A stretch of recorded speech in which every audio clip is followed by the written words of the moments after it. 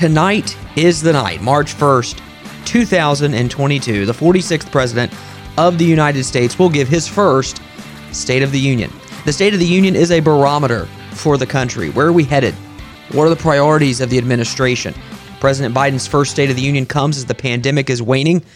Executive fiat by many states in that case. Ukraine and Russia are embroiled in a war that has captured the attention of the world, and inflation is continuing to impact every middle-class American, and gas prices are soaring daily, exacerbated by the war in Ukraine. I'm Justin Hall alongside Mitch Prosser, back in the saddle again, just the two of us for the first time in seemingly a while, and we're glad you're joining us on this edition of the Palmetto Family Matters podcast.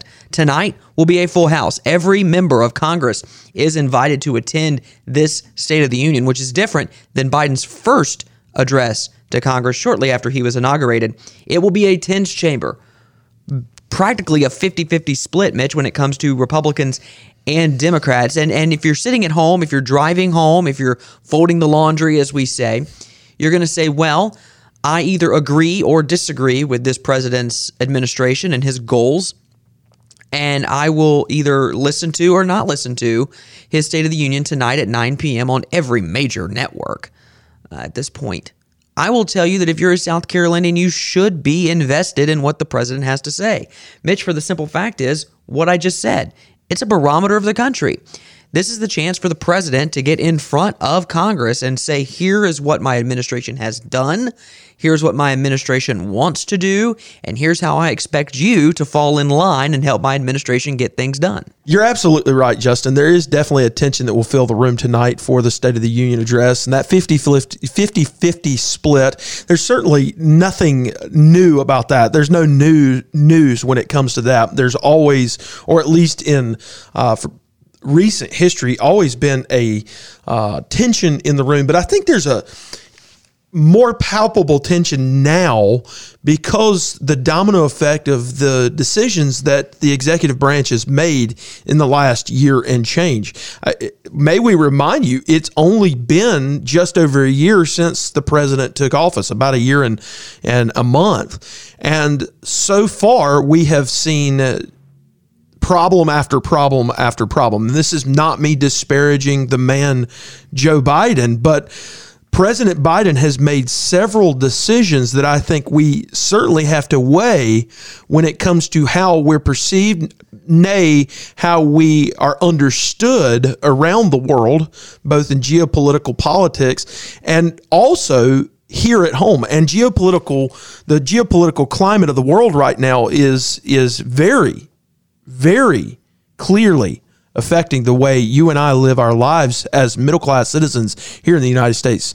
So, Justin, I think that what we hear tonight is going to be very interesting and will definitely, there's no doubt about it, will definitely play a factor in how you live, work, and raise your family. Well, what could President Biden bring to the table tonight when he gets before the Speaker of that, when he stands in front of the Speaker of the House, Nancy Pelosi, and the Vice President, Kamala Harris, and addresses the nation and addresses Congress more specifically?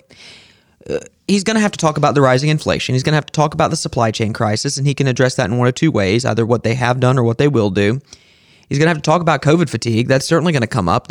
The chambers have already rolled back their mandates and what's in place for this very speech. Justin, I'm going to go ahead and make a prediction for tonight's speech, and I have no inside source, trust me, with this current administration. But I think you're going to see a sense of victory, at least from the president tonight in regard to COVID. No doubt for the last 2 years, people have grown very tired. Both the left and the right have grown very tired. There is definitely COVID fatigue. Now, I think that we have to move on to bigger and better things like midterm elections. And I think the president is going to, whether he says we have beat COVID or in a roundabout way, declare some sort of victory over the COVID-19 virus. I think you're going to see that tonight, Justin. Well, it'll be interesting to see what approach he takes to that, because for the past 2 years and some change, at least in state government, COVID has been the way for certain governors and certain members of Congress to kind of clamp down on restrictions and keep people in line. I'll be interested to see if they keep that avenue open or if they shut the door completely on that. By the way, in case you missed it, the Biden administration did announce their pick to replace Supreme Court Justice Stephen Breyer on the nation's highest court, and that is Ketanji Brown Jackson, who is a Yale graduate. She has been nominated now to replace Stephen Breyer once this session of the Supreme Court comes to an end in June. So I imagine he will take a victory lap on that to discuss why he picked her and what the importance is of that as she looks to replace Justice Breyer. And that has implications here in South Carolina as well, specifically with 6th District and Representative Congressman Jim Clyburn. Justin, tell us a little bit more about how that directly affects Congressman Clyburn. Well, when Joe Biden was running for president, he was back in about 5th or 6th before they came to the Palmetto State. They come to the Palmetto State. Jim Clyburn endorses Joe Biden, catapulting Joe Biden. He won South Carolina. He won the African American vote in South Carolina, certainly, and that propelled him to the presidency. You would think that to cash in on that, Representative Clyburn would ask for a favor and bring up Michelle Childs. Now, Michelle Childs has been brought up by Republicans and Democrats from our state. Lindsey Graham had already stated that he would certainly vote for confirmation for her, and that's not uncommon. Senator Graham had voted to confirm both Sotomayor and Kagan in his role as to advise and consent as part of the Senate. Judge Michelle Childs was a widely popular choice, certainly from this state, and you thought that maybe if there was some sort of leverage or some sort of push by Representative Clyburn that Michelle Childs would get the nomination. That did not happen, and now soon to be, if she is confirmed, Ketanji Brown Jackson will become the first African-American female to be a Supreme Court justice, which is a promise that Joe Biden made here in the Palmetto State during a Democratic primary debate. And so that's where the Palmetto State implications come in there. I don't know if there's any sort of fracture in the relationship. I certainly don't think there is, but just, again, something to keep in mind. And of course, I would expect the president to offer some sort of response to the United States response to Russia, which is where we'll start as we look at some things that you need to be aware of as you watch the State of the Union tonight. Here are the 3 areas that you need to most closely dial into during the speech, which, I don't know, the former President Trump sometimes went an hour and a half. I think he went as long as an hour and 47 minutes one year. I don't know if President Biden can do that. I don't know if he will do that. Again, that's also something to keep in mind. It's trivial. It's seemingly menial, but the length of the speech, keep an eye on that.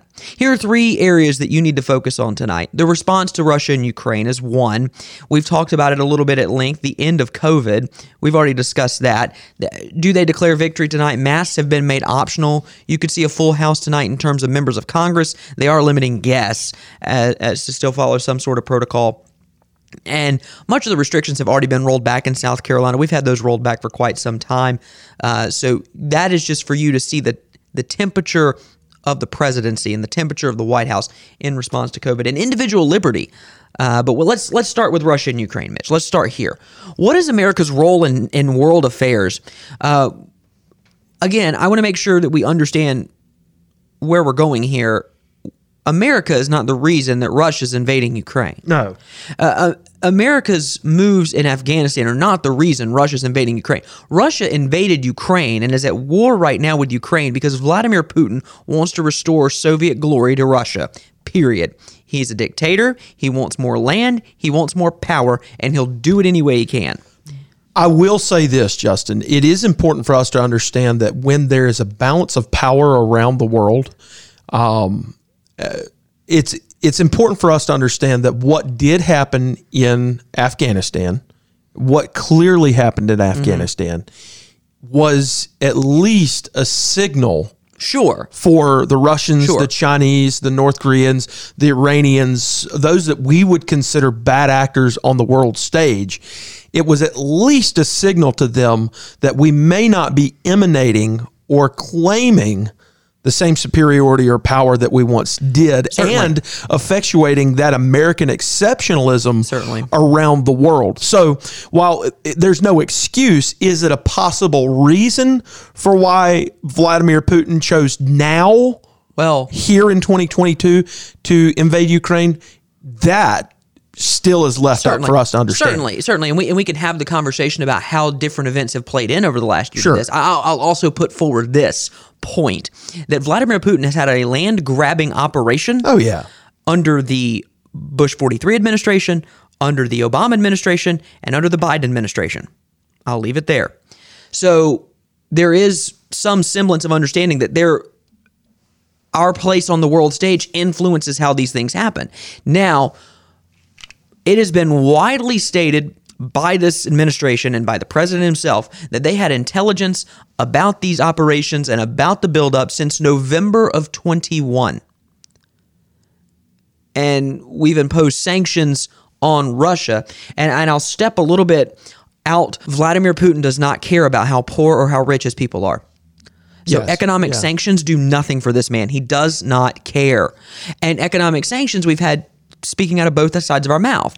The press secretary and the vice president said that these sanctions are meant to deter Russia and when I say Russia, it's Putin, to deter this man from doing anything that would be considered rogue or invading Ukraine. Both of them said that. The president last week says, well, the sanctions were never meant to deter. So which one is it? And I think we're going to get a sense tonight of where America stands on the national stage. And I am so passionate about this right now because this is not a political issue. It is, but at the heart of it, folks, there are people in Ukraine that have been living in subway stations because their bomb shelters is the best they can be. People have fled their homes. There are people who have had their lives completely rocked. And we don't understand that here in the West, specifically in the United States, because we have not had foreign boots on our soil for prolonged war activity since 1812. Exactly. So we don't understand this. But I saw videos of folks gathering around their table with their family, singing hymns before they eat. Videos of people in a church service in Ukraine singing, "Thank you, Jesus, for the blood applied," as that night before, planes were dropping bombs on apartment buildings. So I'm not saying that America has to be the world's policeman. You can have that conversation with yourself. I'm not here to go one way or the other. But I will say that America, long have we stood for what is right, and long have we stood for what is good and virtuous in most cases, in most situations. We are passively wagging our finger. And no, you stay over there. You don't do that. Meanwhile, there are steps we could have taken and steps we still can take that could really mitigate what's happening. And I will say this, because we have not stood firmly with Ukraine. Again, light up your bridges, light up your buildings, fly the flag. That's fine. That's good. That shows solidarity. But I promise you, there's a man who is running a rogue country right now who is invading this place that does not care. Where does this put us? What is the signal we are sending to the people in Taiwan? What is the signal we're sending to the people in Israel? Yeah. That at the end of the day, when push comes to shove, we will stand idly by and not do enough. That's the message we're sending. And so that's why it's important tonight when the president talks about this situation, you need to understand the language he's using. And I promise you, we're going to talk on Friday about what he said. Mm-hmm. I can promise you that. Because if you want to have a biblical Christian worldview of what's going on, and you can email me and I can have a deeper discussion with you about what I think the biblical implications of this are. But because of what's happened, Mitch, in Ukraine, and I hope you can sense where I'm coming from on this. I give it a couple of months at the most before Xi Jinping moves on Taiwan. Because the world as a whole, every country is operating, Mitch, right from their own perspective and from their own goals. Right. Well, there's no doubt that the geopolitical climate has certain implications for how we live here at home, and not to be self-centered or us-word focused, but internal policy and foreign affairs certainly have implications and consequences on how we handle things here at home. You're feeling that right now. Mm-hmm. If you're driving to work, you're driving on fuel, most likely gasoline, possibly diesel, which ironically is costing you more at the pump right now than gasoline. But you're filling up your tank and it's costing $40, $50, $60, maybe if you drive one of those really big cars, $70 or $80 at the pump right now. And right now it looks like those prices may go even higher. That is in large part due to the fact that we have become more energy, as you just said, Justin, more energy dependent on the Middle East, on Eastern Europe, and on Western Russia. And we have those resources here at home. But because of the president's administration, the executive branch, and some of the choices they've made, we have limited our resources, in turn favoring those across the globe. That's problematic, especially in these times, especially when there are wars and rumors of war. It is problematic for you at the gas pump and for all Americans at the gas pump when your energy costs will go up. Things like that are going to go up, not to mention inflation. Inflation you're feeling inflation right now. If you don't know what that feels like, milk, bread, eggs are going to go up. Your staples, the things that you buy to feed your family, those at the grocery store, those things are going up. They're going to continue to go up with inflation. The value of your dollar is going to go down. The alarming thing we have to think about here, and I don't want to sound like the sky is falling or anything like that, but these are things to bear in mind tonight as you listen to the president.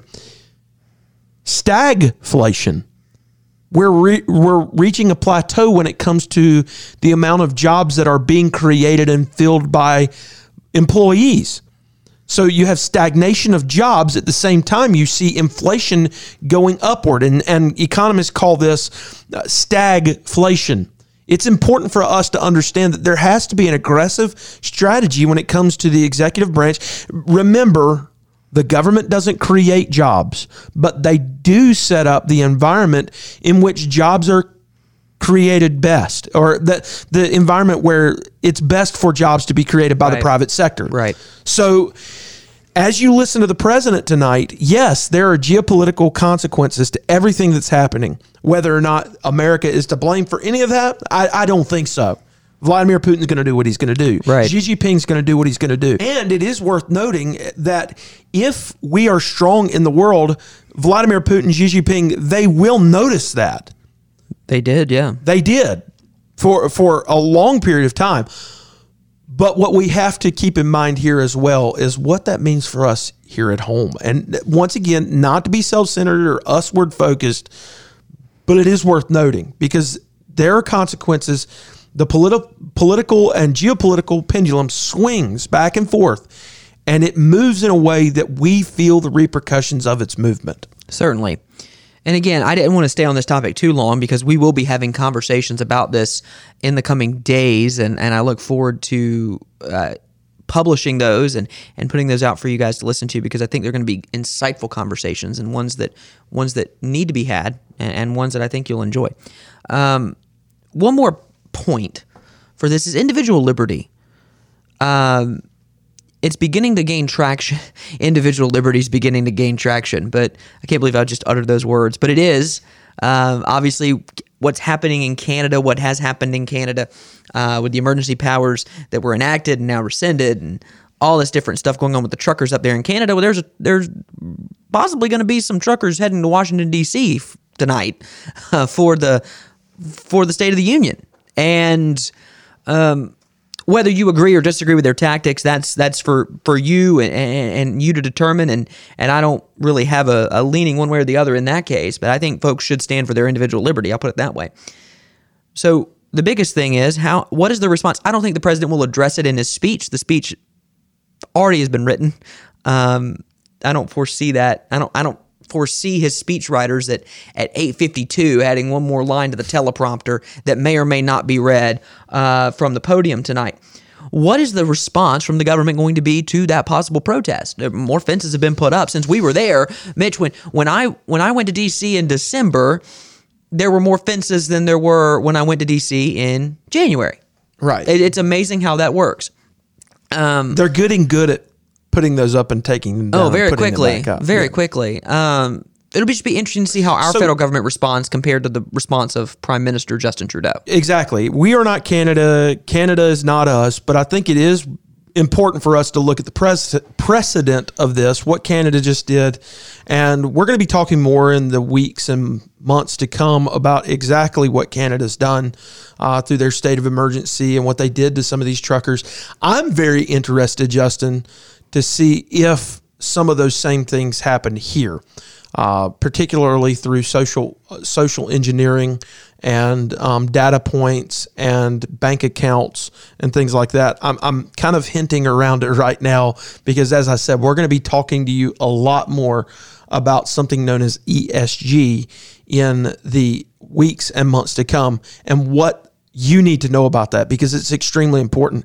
It gravely, I won't say greatly, it gravely affects your individual liberty, your religious liberty. It affects the way you live and work and raise a family. Yes, even here in the Palmetto State, we live in a great state, but many of the things that we're seeing on the national front will even affect us here in South Carolina. So pay attention to those things tonight for the State of the Union. Keep in mind all the things that we've talked about. And I think, Justin, it's going to be very interesting to hear what the president has to say.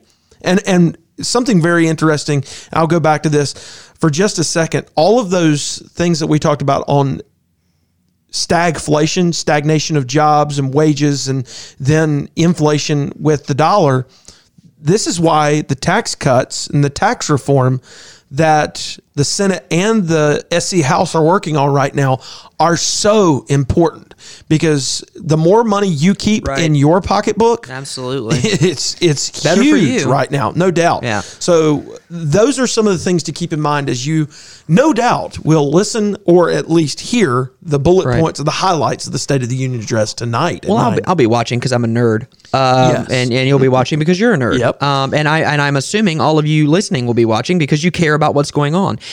I've tried to not be tongue in cheek today, but I'm going to quickly be tongue in cheek because what's a Palmetto Family Matters podcast episode without me being tongue in cheek? Typically, when the president gives a press conference and takes questions, and he begins to answer a question, he says, I'm not going to waste my time with that, or I'm not going to get into that right now." He cannot say that tonight. No, he cannot say that tonight. So they're gonna pin the speech exactly the way they want it. Now, I will say the previous administration probably had more trepidation and fear of their guy going off script, where you might have to hit pause on the prompter. So again, I look for the language. What words is he using? What's the tone? What's the tenor? How when the sergeant at arms says, "Madam Speaker, the President of the United States," there's going to be pomp, there's going to be circumstance, because listen, every one of these is a historical moment. Whether you agree with him or not, he's the President of the United States. It's a big deal. State of the Union is, for Joe Biden, it's a big deal. Oh, yeah. So when he walks up to the lectern, to the stand, and he begins to speak, listen for his tone. Listen for clarity. How does he command the room? Half of them's going to be for it. Half of them's going to be against him. How does he command the room? And then for these three areas, focus in when he talks about the response to the Ukraine-Russia situation, the Ukraine-Russia war. How does he respond to this new era that we seem to be entering into when it comes to COVID? And then just key in on anything that could threaten your individual liberty. And again, I would listen to the speech, I would watch it, and I would listen to maybe a minute or two of the reaction. like maybe a minute or two, and then unplug. But tune back into us on Friday as we recap what he says and what the president talks about, because I think it's important for us to diagram out what was said, why it was said, what's important about what he's talking about, because I promise you, the State of the Union affects South Carolina, and it affects you. Do you know why? Because you live in a state of the Union, and you need to understand what's going on and why it's so important. The State of the Union tonight, March 1st at 9 p.m. Please watch along with us, and we will be talking about this as the week rolls on. I do want to leave you with one parting thought here as we wrap up our Tuesday edition.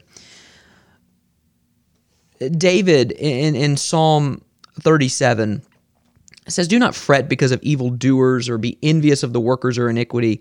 Trust in the Lord and do good. Dwell in the land and feed on his faithfulness. Delight yourself in the Lord, and he will give you the desires of your heart." I was talking to some students Sunday night. Faith doesn't mean you sit idly by. Faith means you do everything in faith. You do everything in trusting in the Lord, and that he's going to work things out for his good when everything else around us, as it seems to be right now, falling apart, and it doesn't seem to make any sense. We have to sometimes, Mitch, call on the old, very, very tried and true words that we learned when we were maybe 2 or 3, right? He's got the whole world in his hands, and that's something that we need to remember all the time if we can bear it. That's something that you just need to remember with all that's going on in the world. And as you listen to the State of the Union tonight, remember, trust in the Lord and do good. Feed on his faithfulness. And desire more of him, and he'll give you the desire of your heart, which will be more of him. Totally. As I said in a post on Sunday evening, now is not the time for us to look upward to the sky and say, "Even so, Lord Jesus, come quickly." And I think that ought to be a longing of our heart. But at the very same time, this world needs Christians who are emanating Christ all the time, who are sharing his light, his love, who are giving away the grace that only comes from God. And so as we look at the world around us and we see this void in leadership, men and women of courage, conviction, and faith, Christians, must rise to the occasion, look forward, hand up at God, and say, "We will lead." And we have this golden opportunity right here, right now, to do so. Enjoy the State of the Union tonight from the 46th President of the United States, and we'll be back on Friday to discuss it all with you here on the Palmetto Family Matters podcast.